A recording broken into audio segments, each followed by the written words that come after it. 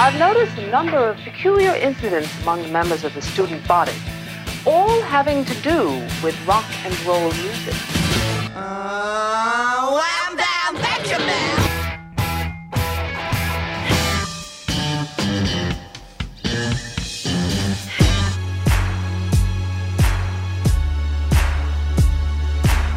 Now, if you don't think this song is the greatest song ever, I will fight you.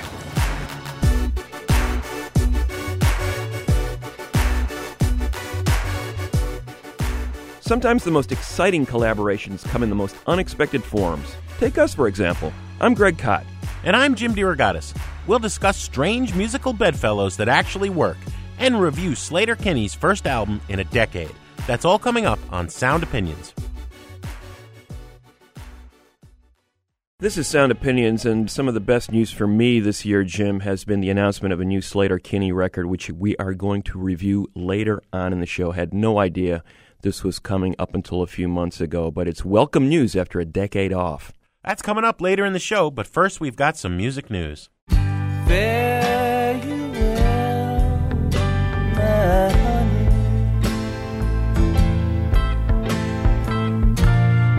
Fare you well, my only true one. That is Broke Down Palace from The Grateful Dead. It contains the lyric Fare Thee Well, and that gives the name to the Grateful Dead reunion shows at Soldier Field in Chicago this summer.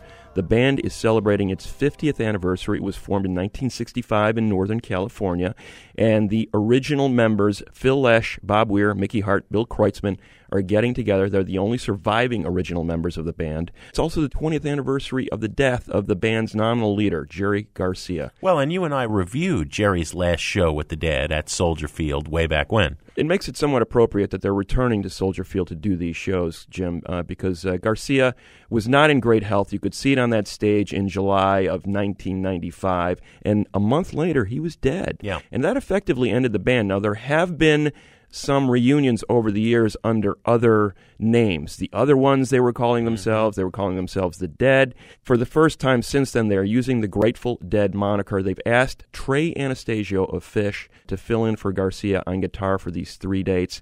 They've also got Bruce Hornsby and Jeff Tremonti on keyboards. Hornsby played with the Dead a number of times in their original incarnation, and Tremonti has been filling in on these various Dead reunion shows and also playing in Weir's band Rat Dog over the years.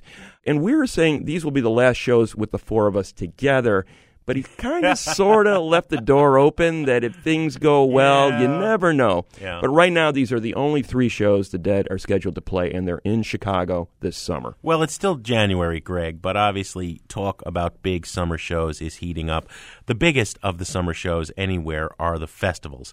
According to Viagogo.com, which is a worldwide ticketing marketplace, overall ticket demand has risen 157% in 2015 for music festivals. They say the biggest festival anywhere in the world happens in Boom, Belgium. I didn't even know there was a Boom, Belgium. It's called the Tomorrowland Festival, but we've got a couple of American festivals in the running as well. The Coachella Festival in Southern California, those tickets already have gone on sale. They've got some big headliners they've announced. Drake, Jack White, AC/DC, FKA Twigs.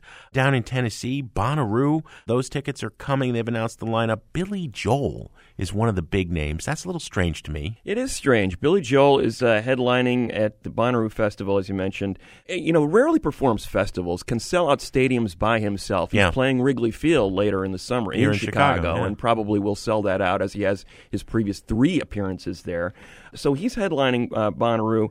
New Orleans Jazz Fest has Elton John, who was at Bonnaroo last year. Again, Elton normally does his own stadium shows. He doesn't have to do festival bills. They must be throwing a lot of money at these veteran performers, and I'm guessing that's the case here. The Who is also performing at the New Orleans Jazz Fest. Again, a band that doesn't do a whole lot of festival shows. What is it with these oldies acts, right, Jim? I mean, Tony Bennett on the New Orleans Jazz Fest bill, along with Lady Gaga. That pairing, they did an album together last year.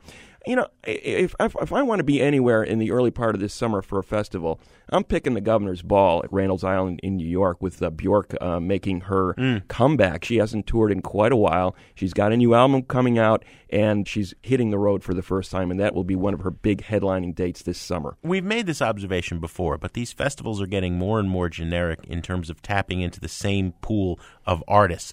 Drake is at Governor's Ball, which you just mentioned. He's also at Coachella. Actually, of the 3 American festivals that have announced their lineup so far, Governor's Ball, Coachella, and Bonnaroo, there are a bunch of artists on all 3 bills. Right. War on Drugs, Florence and the Machine, Flying Lotus, Benjamin Booker, and it's only going to get worse once Lollapalooza and other festivals announce. The festival I'm excited about is a little one in Knoxville, Tennessee, Big Ears Festival in late March. This is kind of an avant-garde music festival. Terry Riley, Laurie Anderson, Tune Yards, Swans, Perfume Genius. That's what I call a festival. But what about you? Are you excited about the Dead coming back? Are there any festivals that are getting you pumped up this season? Give us a call, 888-859-1800. It feels like a dream when you love me tenderly. I don't know if you're real, but I like the way I feel inside. You got me feeling emotions. That's a little bit of Mariah Carey with the song Emotions, one of many big hits, Greg. Fans are going to want to know, can Mariah still hit that note? Can she make dogs anywhere within a 5-mile radius still cringe in pain? Mariah is following in the footsteps of several big artists in recent years who have done high-profile Las Vegas stands. I'm talking about like Cher, Bette Midler, Shania Twain, Rod Stewart, Elton John. She's going to be doing a residency, Mariah Carey, playing her number 1 hits to coincide with a new album called Number Ones. She had 18 of them, and she's going to be holding court in Vegas, right? That's where a lot of people go, and you don't even have to be alive to be a respected star and do a big Vegas stand. I love this little story.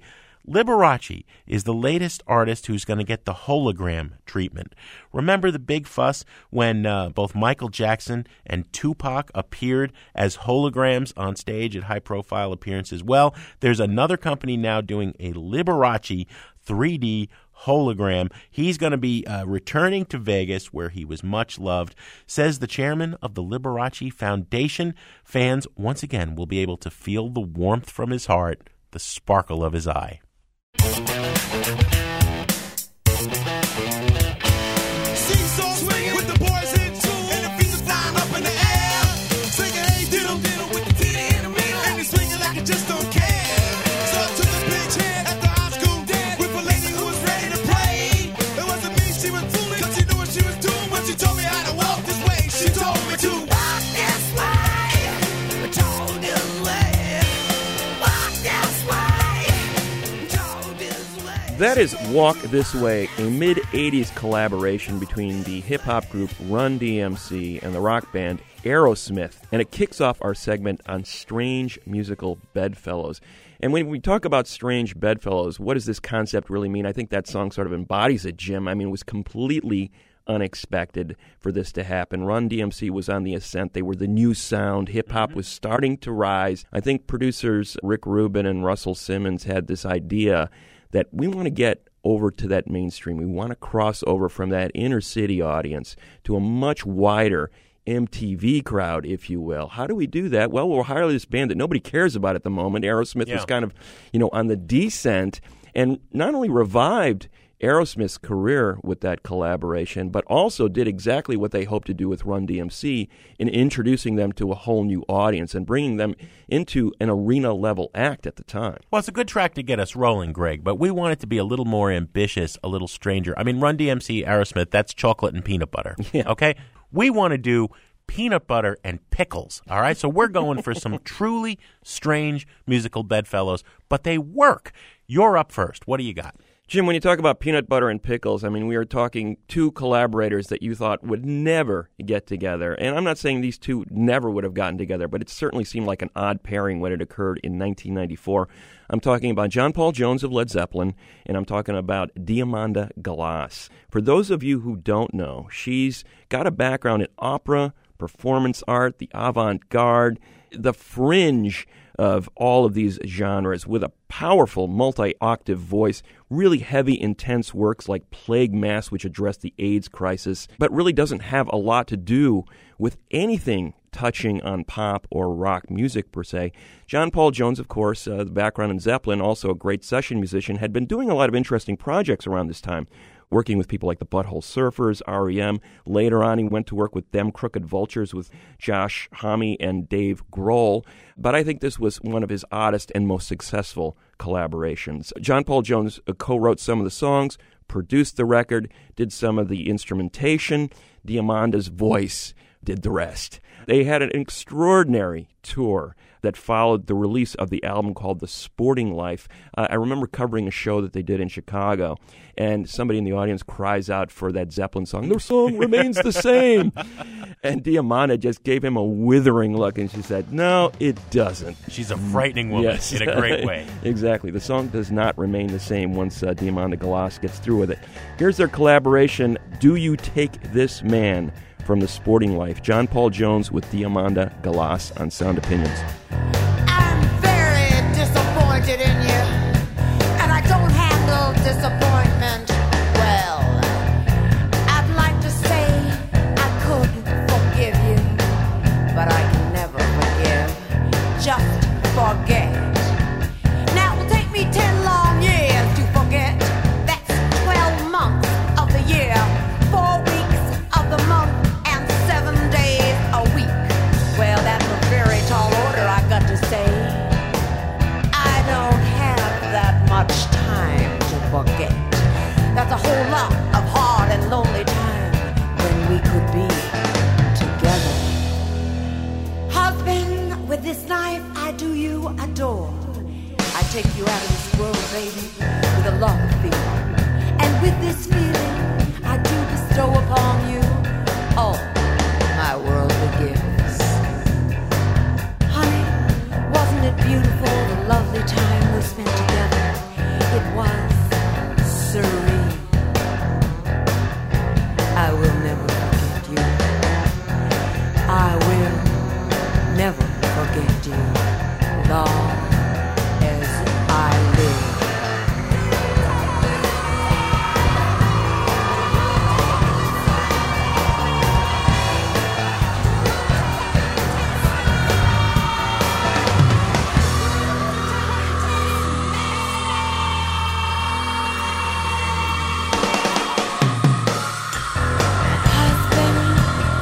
This blade, I do you hold. I'll take what's mine and let the future be the rest. Baby, I take you from this world to my place, to a place of feeling where I can love you and we can be alone together. God, I'm so grateful to be real with you, baby. Life or for a longer life, and I have got so much to say. Shut up! Shut up! Don't cry, baby. I'm feeling better all the time. I don't be angry, okay? I'm trying not to do that. God, I'm so disappointed in you. Remember that drive we talked about the wild thing for 24 hours, 7? While the dogs and the coyotes laughed, and the sun went up and down, and your rod went in and out, and the buzzards and the vultures hollered, "Do you take this man? Do you take this man?"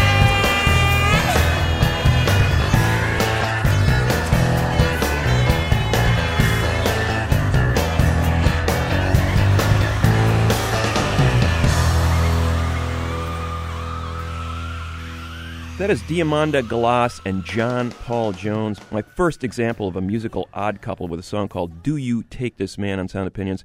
What's up first for you, Jim? Good choice, Greg. I was going to go with a producer-artist coupling that is most unexpected. It works so perfectly that people may not even question Phil Spector having produced the Ramones for that album End of the Century, circa 79, 1980. But if you think about it, the Ramones are the masters of minimalism, right? You know, a 40-year career with the number of guitar solos being able to be counted on one hand, and really the number of chords that they ever used in all that time, you can count on a hand and a half, maybe, right? And Phil Spector, master of the wall of sound, maximalism. Why use one bass guitar when 4 is better? Why have one horn section when you can have 6, right? So you have the maximalist, minimalist coupling in this strange but wonderful collaboration that really both of them had that love for a 50s rock and roll and brill building pop, and it really worked spectacularly. Wonderful stories coming about how, you know, they just didn't understand each other. They were from different planets, but the Ramones and Spector did it right. Rock and Roll High School is one of their greatest songs in their catalog. There are several versions of it. If you listen to the earlier just Ed Stasium produced version, it's very simple, right? And then Spector remixed that, and then they recorded it again completely anew, and it just gets bigger and bigger and bigger every time, but it's still 100% Ramones. Ramones, Rock and Roll High School, produced by Phil Spector on Sound Opinions. Well, I don't care about history. Rock, rock, rock and roll high school. That's not where I wanna be. Rock, rock, rock and roll high school. I just wanna have some kicks. I just wanna get some chicks.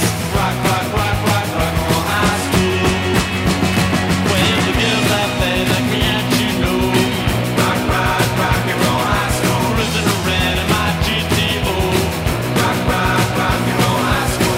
The teachers and the principal don't wanna be taught to be no fool. Rock, rock, rock, rock, rock and roll high school. Rock, rock, rock, rock, rock and roll high school. Fun, fun, rock and roll high school. Fun, fun, rock and roll high school. Fun, fun, rock and roll high school. Fun, fun, oh baby. Fun, fun, oh baby. Fun, fun, fun, fun. Rock, rock, rock, rock, rock and roll high school. Rock, rock, rock, rock, rock and roll high school. Rock, rock, rock, rock, rock and roll high school. Well, I don't care about history. Rock, rock, rock and roll high school. 'Cause that's not where I wanna be. Rock, rock, rock and roll high school. I just wanna have some kicks. I just wanna get some chicks. Rock, rock, rock, rock, rock and roll high school. Rock, rock, rock, rock, rock and roll high school. Fun, fun, rock and roll high school. Fun, fun, rock and roll high school. Fun, fun, rock and roll high school. Fun, fun, oh baby. Fun, fun, oh baby. Fun, fun, fun, fun. Rock, rock, rock, rock, rock and roll high school. Rock, rock, rock, rock, rock and roll high school. Rock, rock, rock, rock, rock and roll high school. Rock, rock, rock, rock, rock and roll high school. Rock and Roll High School by the Ramones with Phil Spector at the mixing desk. Coming up on Sound Opinions from WBEZ Chicago and PRX, more of our favorite musical odd couples. Then Greg and I review the new release from reunited Riot Girls, Sleater Kinney. To all the girls I've loved before, who travel in and out my door, I'm glad they came along. I dedicate this song to all the girls I've loved before. To all the girls I once caressed, and may I say I've had the best for helping me to grow. I owe a lot, I know, to all the girls I've loved before. The winds of change are always blowing, and every time I try to stay, the winds of change continue blowing, and they just carry me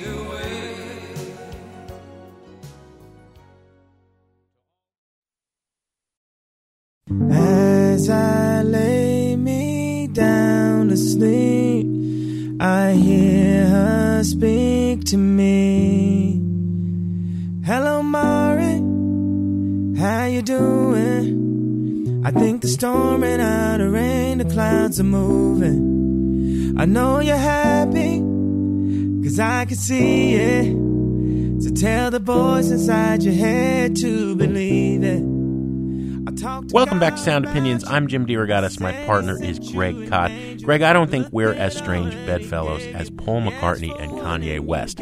That is the song Only One. That's the first taste from Kanye's upcoming album. That's what really got us thinking about this strange bedfellows idea. What do you got for us as a strange bedfellow you really are excited about? Thank you, Jim. My next pick is going to be a musical combo that called themselves the Hindu Love Gods. That's basically R.E.M. with whoever happened to show up that day. 3/4 of R.E.M. Everybody but Michael Stipe, in other words. Bill Berry on drums, Mike Mills on bass, Peter Buck on guitar, various lead vocalists. They actually started playing some gigs around Athens, Georgia in the mid-'80s with various lead vocalists, including Warren Zevon. Not exactly the first guy I would think of when I think of an obvious collaborator with R.E.M. Zevon was a West Coast songwriter. He was kind of traveling the same circles as Jackson Browne, who was a big backer, not nearly as well known as some of the people who made hit songs out of his tracks. Linda Ronstadt, for example, recorded covers of a couple of his tracks and made them hits in the 70s. But Zevon was a well-respected songwriter, but sort of on that fringe of that California scene. He ends up with R.E.M. performing this one gig in the mid-'80s, and then they show up together again in a recording studio a few years later, and apparently a few drinks get passed around, and next thing you know, they're doing cover songs, old blues covers, some mutually respected tunes that was just done as a lark. There was no intent to put this out. But when some of the A&R guys at one of the record companies got a hold of it, they said, hey, this is pretty good, let's put this out. So in 1990, the one and only Hindu Love Gods record came out with Zevon and basically the R.E.M. rhythm section. And lo and behold, one of the songs on the record became a reasonably big hit, a cover of Prince's Raspberry Beret. And here is that song. Warren Zevon on lead vocals, backed up by R.E.M., the Hindu Love Gods, on Sound Opinions. I was working part-time in the fine and dime. The boss was Mr. McGee. Told me several times that he didn't like my kind, 'cause I was a bit too leisurely. I was always busy doing something close to nothing, different than the time before. That's when I saw her. Oh, I saw her. Walked into the outdoor. Raspberry beret, the kind you find in a second-hand store. Raspberry beret, when it was warm, she didn't wear much more. Raspberry beret, I think I love her.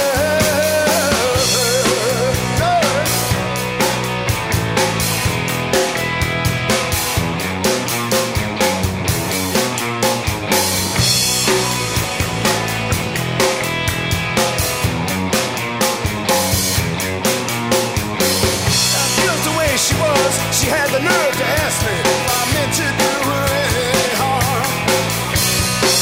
So I put her on the back of my bike and we went riding down by old man Johnson's farm.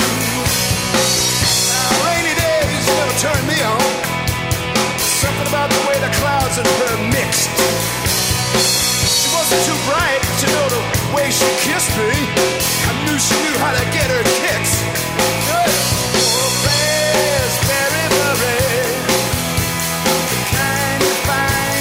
Second-hand store, raspberry beret. When it was warm, she didn't wear much more. Raspberry beret, I think I love her. That's Warren Zevon plus R.E.M. as the Hindu Love Gods covering Prince. Now, those are a series of names you don't see in the same sentence every day. Now, I would have gone with R.E.M. collaborating with the Trogs, but I like yours as well. Yeah, that's pretty strange as well. Now, you've got another strange musical bedfellow, Jim. What do you got? I think this is going to be one of the strangest songs we've ever played on Sound Opinions.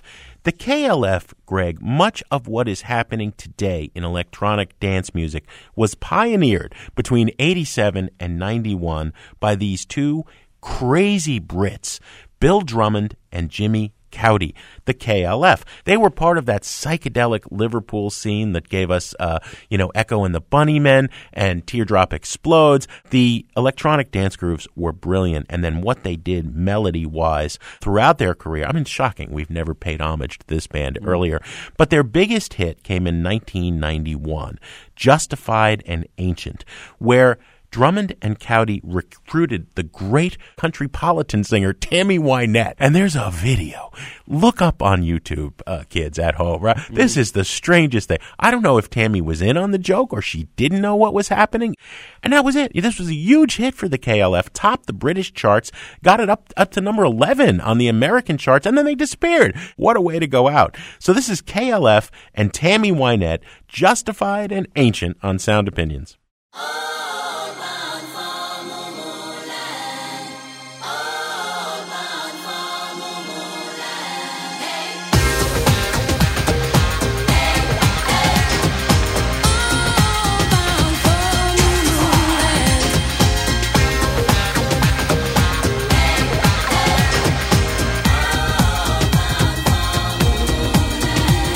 They're justified and they're ancient, and they like to roam the land. Just roll it from the top. They're justified and they're ancient. I hope you understand. They called me up in Tennessee. They said, Tammy, stand by the jams. But if you don't like what they're going to do, better not stop them, 'cause they're coming through. Bring the beat back. All bound for Moonland.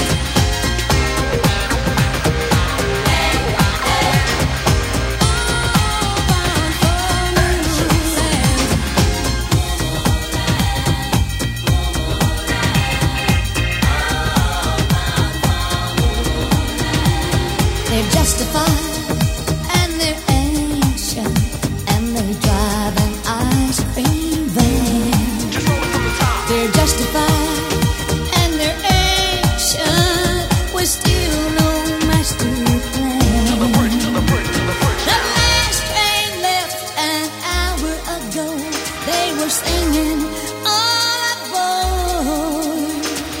all bound for Moonland. Then someone started screaming, turn up the strobe. KLF, Tammy Wynette, Justified and Ancient, Stand by the Jams was the subtitle on Sound Opinions. A strange bedfellow indeed. Greg, you have another one? Yes, Jim, I do. This has a little bit of a history to it. I want to tell you a brief backstory. I was interviewing Tom York of Radiohead in the early 2000s. Now, at the time, they were becoming a major mainstream band in America. But cutting edge, they still had that rep, like, they're cool, but even as they're selling out arenas. Now, the Red Hot Chili Peppers, on the other hand, even though they were selling out arenas too around the same time, not many people thought of them as cool. Never right? been cool, no. So we were talking about this concept of guilty pleasures, and he brought up the Red Hot Chili Peppers, and I go, really, you like them? And he goes, yeah, I do. And he kind of pawned it off on his wife being the big fan.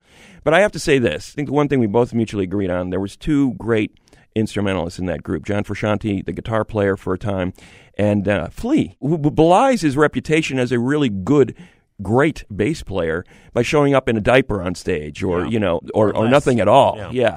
But really a profound musician in many ways. And I think York heard that. So then when it came time to put together a band to tour behind his first solo album a few years later, he called this band Atoms for Peace, and it included obvious choices like Nigel Godrich, his producer in Radiohead, and Joey Waronker on drums, who's played drums for just about everybody, and then Flea on bass. Well, Flea ends up being pretty much the featured performer on these tours. He really transformed that very insular solo music that York had made and really made it come alive on stage. So when it came time for Atoms for Peace to do an album of its own in 2013, they came up with an album called Amok. Flea was a big, big part of it. A lot of interesting influences, the acid house, dubstep, glitch electronica, all elements that York had been playing around with on Radiohead albums, really coming to the fore on this project.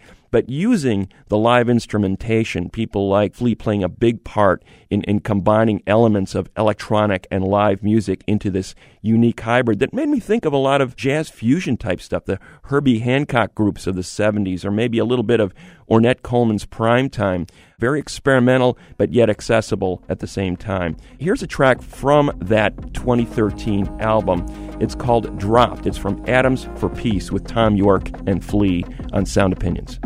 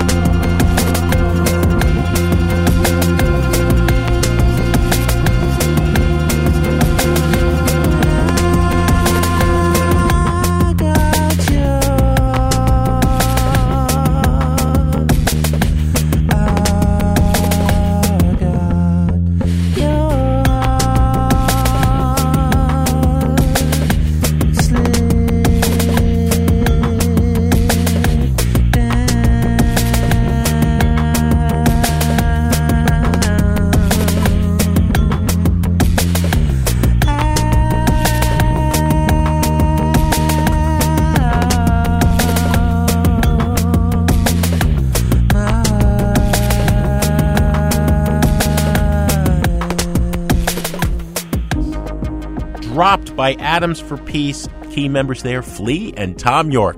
Hard to bet. Yeah, that sounds like a joke. Flea and Tom York walk into a bar, right? Yeah, that's a great collaboration. This was also sort of a joke. My next pick, Nick Cave and Kylie Minogue. So Kylie Minogue, I don't think in the States we appreciate what she means in the rest of the world. You have to kind of think of a combination of Taylor Swift and Lady Gaga and Madonna, and that's only scratching the surface, right? Nick Cave had this thing about her, right? Nick Cave, the Prince of Darkness, also from Australia, always wanted to write a song with her in mind, he said. He finally got around to it on the 1996 album Murder Ballads, Where the Wild Roses Grow. He envisioned this and wrote it as a collaboration, a duet. He sent it to her and never thought he'd hear back. She got back right away and said, sure, I'm down. Now, this is Cave rewriting the traditional folk song Down in the Willow Garden, where the killer is having a dialogue with his victim, soon to be past tense, right? And I remember seeing them perform this, and it was just surreal, just bizarre. It could have been on our Beauty and the Beast show a while back, but we were saving it for this one, Strange Bedfellows. So here is Where the Wild Roses Grow. Nick Cave, Kylie Minogue, Strange Bedfellows on Sound Opinions. They call me the Wild Rose, but my name was Eliza Day. Why they call me it, I do not know, for my name was Eliza Day. From the first day I saw her, I knew she was the one. She stared in my eyes and smiled. For her lips were the color of the roses that grew down the river, all bloody and wild. When he knocked on my door,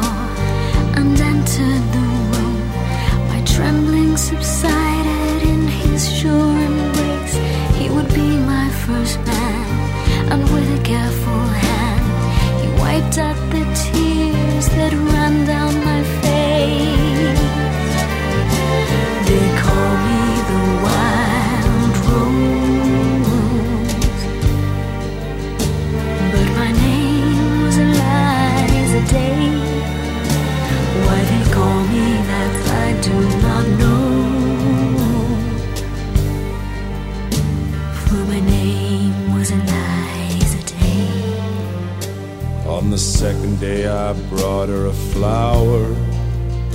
She's more beautiful than any woman I've seen. I said, do you know where the wild roses grow, so sweet and scarlet and free? On the second day he came with a single red rose. He said, give me your loss and your sorrow. I nodded my head as I lay on the bed. If I show you the roses, will you follow? They call me the wild rose, but my name was Eliza Day. Why they call me that I do not know, for my name was Eliza Day. Nick Cave and Kylie Minogue, Where the Wild Roses Grow, on Sound Opinions, a musical odd couple. If you want to share a musical pairing that surprised you or comment on anything in the rock world, give us a call at 888-859-1800. We're going to be back with our final picks and a review of the new album by Sleater Kinney. That's in a minute on Sound Opinions from WBEZ Chicago and distributed by PRX. While you wait for the others to make it all worthwhile, all your useless pretensions are weighing on my time. You could beg for forgiveness as long as you like. I'll just wait out the evening. You'll only bleed me dry. Yes, you'll only bleed me dry. So I'll ask you kindly to make your way out. And what was left, a perfect cleft. We all fall through.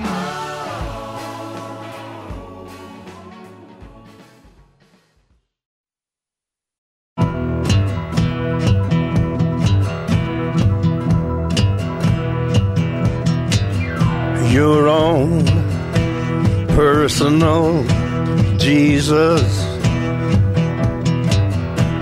someone to hear your prayers, someone who cares.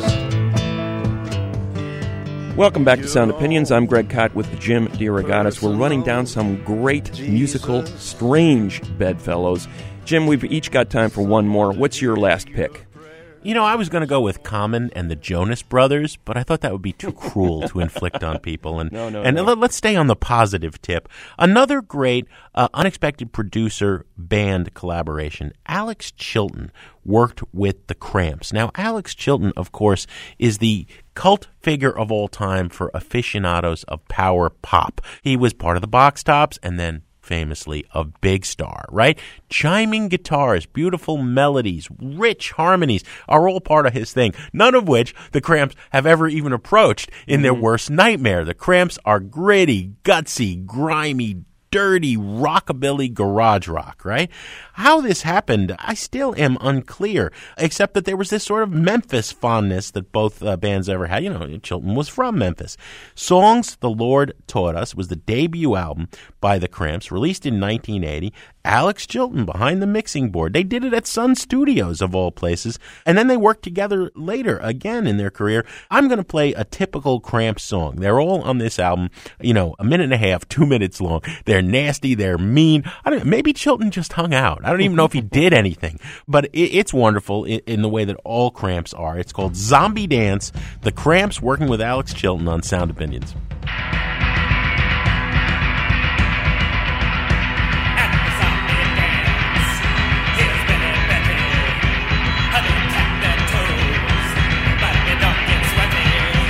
They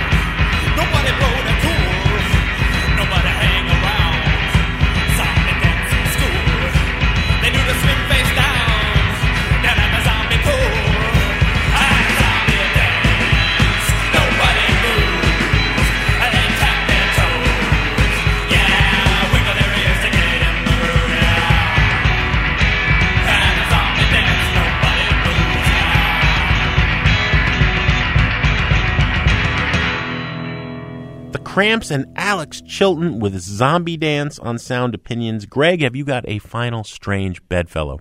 I do, Jim. When we came up with this concept, one of the albums that came to mind immediately was the soundtrack for an otherwise forgettable movie called Judgment Night from 1993. It was a bad movie. Yeah, right. But right at the height of that sort of alternative rock, grunge era explosion, and hip-hop was really in its golden era. The people who were putting together the soundtrack said, let's collaborate. Let's create these collaborations.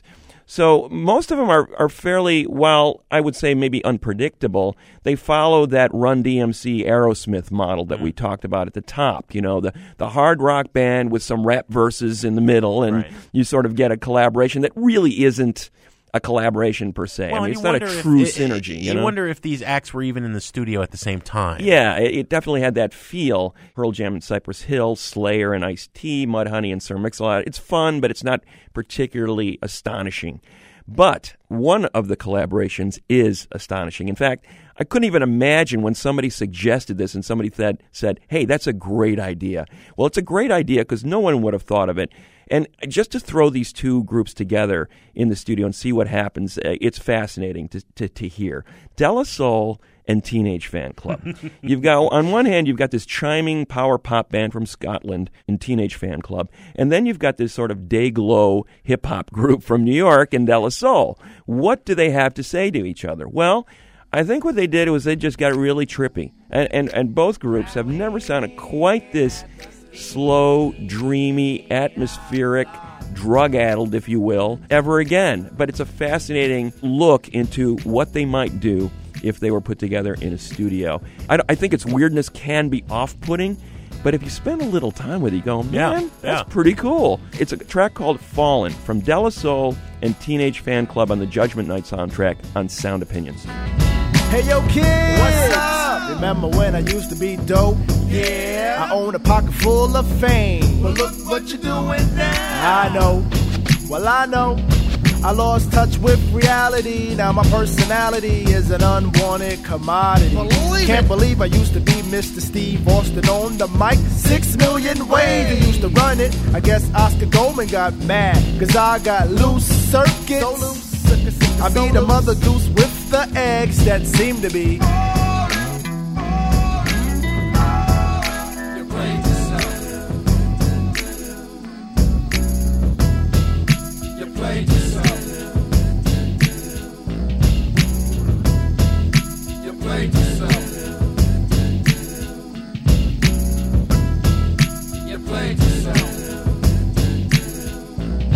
Hey yo, pack my bags, cause I'm out of here. Mama don't love me and my mama don't care. Read the papers, the headlines say, washed up rapper got song. Lingo's busted while the guitar sways. B-side copy for the radio plays for something. I knew I blew the whole fandango when the drum programmer wore a Kango. Never could be like great fish won't bite bait. Realize that I'm over like Clover. No good luckin', so Mace beat the fucking beat while the teenage fan the heat. I bring it to the clues, paid all my dues. So what's gone's dead? Let me use my forehead. Easy, pack it up, man. Let me stop stalling, cause everything I do is like falling.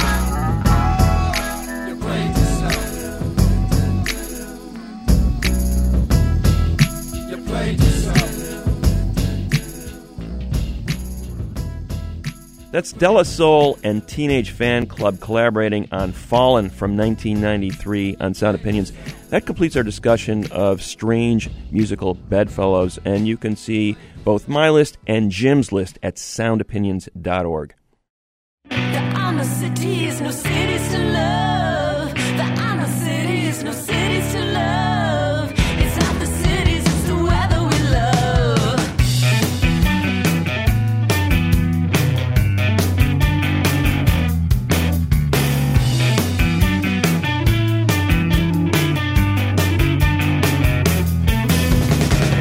Atomic tourist, alive in such power. That is a song called No Cities to Love, which happens to be the title track for the new Sleater Kinney album, the 8th studio album of their career, and a record, Greg, as you said earlier, that people never thought we'd really get. Sleater Kinney released 7 albums in the years between 1995 and 2005. They never said they were gone for good. They called it an indefinite hiatus. But the 3 key members, the best-known version of the band, everybody thought they were done because there were other projects. Corin Tucker was raising a family. Let's go back to the beginning. This group forms in 1994 from the ashes of 2 riot girl groups, Heavens to Betsy and Excuse 17. Singers and guitarists Corin Tucker and Carrie Brownstein. Never a bassist in the band. They had a different drummer early on, but Janet Weiss joins in around 97 and really gives them the powerhouse rhythmic backing that carries them through this series of albums, which meant the world to a certain group of fans. You know, you have this group which are excellent instrumentalists talking about political topics, gender disparities, consumerism, the male hierarchy, a lot of anger, but also a lot of instrumental sophistication. Their last album was produced by Dave Fridman, best known for working for the Flaming Lips, and really was a step toward a bigger sound, and then nothing for a very long time. And now they're back. We're going to play a track from the album Surface Envy from No Cities to Love by Sleater Kinney. Now, Sleater Kinney, we did our research, Greg. This apparently is the correct pronunciation for the off-ramp in Olympia on the highway that originally gave the group its name. We've been saying it wrong for 20 years, Sleater Kinney. All right, we're trying to get it right now. Better late than never. Here's the group. We'll come back with our review on Sound Opinions.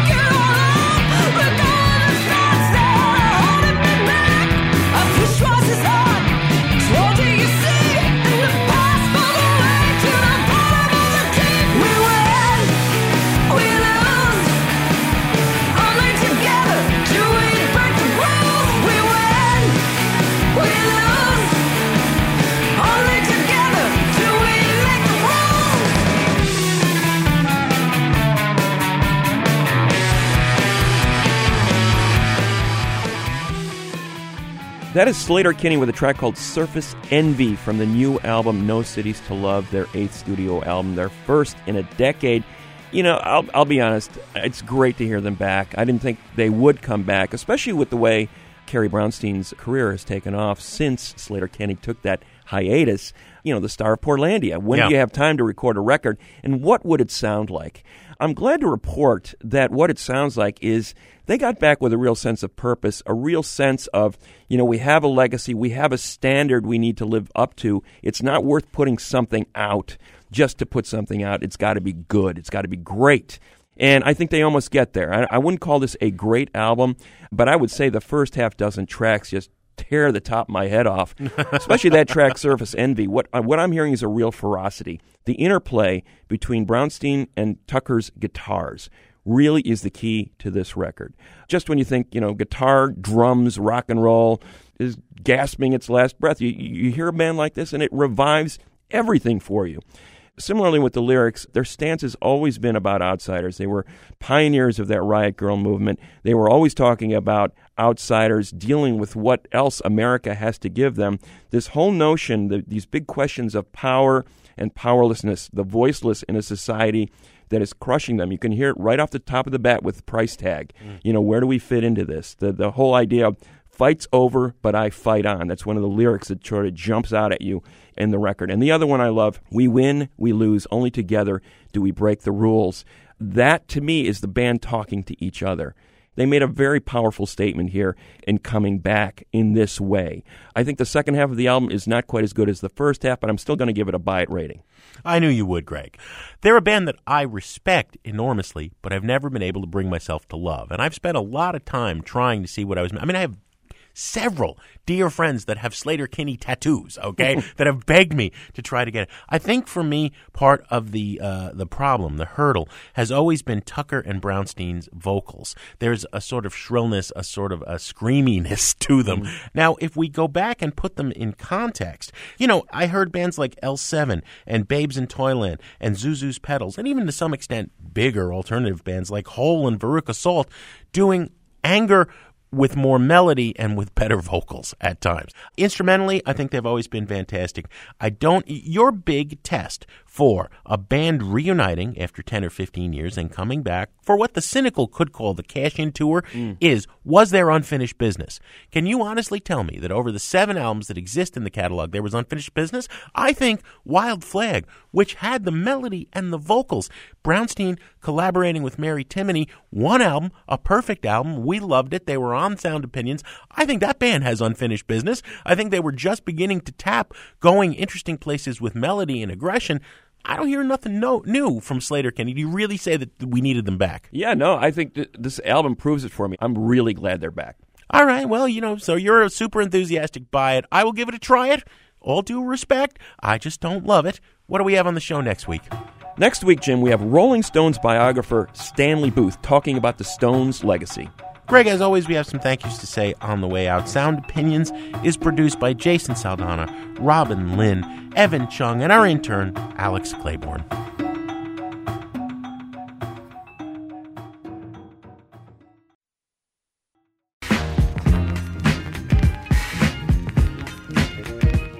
On Sound Opinions, everyone's a critic. So now it's time to hear what you have to say. Hey, how you doing? Sorry I can't get through. Why don't you leave your name and your number, and I'll get back to you. Hey, how are you doing? Sorry I can't get through. Why don't you leave your name and your number, and I'll get back to you. New messages. Trevor Adams calling from Grand Junction, Colorado. Just wanted to call and comment about the show with Spoon and the review on Divine Styler and the mention of Larry Smith. Just really loved that show. Thank you so much for it. Spoon is one of my very favorite bands ever. Might be my favorite band working today. Great to hear them play live, so thank you for featuring them. Also, it was great to hear that Divine Styler has a new album, especially just after they'd been mentioned on the Bermuda Triangle show. And also really loved that you paid tribute to Larry Smith. So Spoon, Divine Styler, Run DMC, right up my alley. Thanks a lot, guys. 2 years ago, a friend of mine asked me to say some MC rhyme, so I said this rhyme I'm about to say. The rhyme was there, but then it went this way. Took a test to become an MC, and Orange Cliff became amazed at me, so Larry put me inside, scat to lack. The chauffeur drove off and we never came back. Dave cut the record down to the bone, and now they got me rocking on the microphone, and then we're talking autographs, and tears and laughs, champagne, caviar, and bubble bath. That's the life that I lead. You play the most crappiest music, and your messages are just as stupid. Happy New Year. Hi, my name is Melissa, and I'm calling from Chicago. But just thinking of Mary J. Blige, and my first memory of her was New York City in the 1990s, Hot 97, this great, soulful, funky singer. And in 1994, when My Life came out, I was 25 years old. But the song that stands out to me, and to this day just is quintessential Mary to me, is My Life. I was a 25-year-old woman and, preoccupied with all the things that a 25-year-old woman is. You've lived through some things, but there's still a long way to go. And I'd always had my own issues of just being, melancholy and little episodes of depression. And to hear the singer with this beautiful, raggedy, this open-hearted voice, it just was really impactful, especially how she kept going back to, relying on God. That was really something for me. I was really searching. Thank you, Mary J. Blige. Life can be only what you make it. When you're feeling down, you should never fake it. Say what's on your mind, and you'll find in time that all the negative energy, it will all cease, and you'll be at peace with yourself. You won't really need no one. Hi, this is Ben calling from Brooklyn. Big fan of the show, although on the last episode when Jim mentioned that he couldn't think of another song other than the new Decemberist that referenced Charge of the Light Brigade, he's forgetting one of the best rock songs ever. Iron Maiden's The Trooper is based on Charge of the Light Brigade. The best Tennyson adaptation I can think of. One of the best rock songs ever. You should definitely play more Iron Maiden on your show. Anyway, great job. Keep it up. And all the best. You'll take my life, but I'll take yours too. You fire your musket, but I'll run you through. So when you're waiting for the next attack, you better stand, there's no turning back. The bugle sounds, the charge begins. But on this battlefield, no one wins. The smell of ice and smoke and horse's breath as a virgin into sudden death.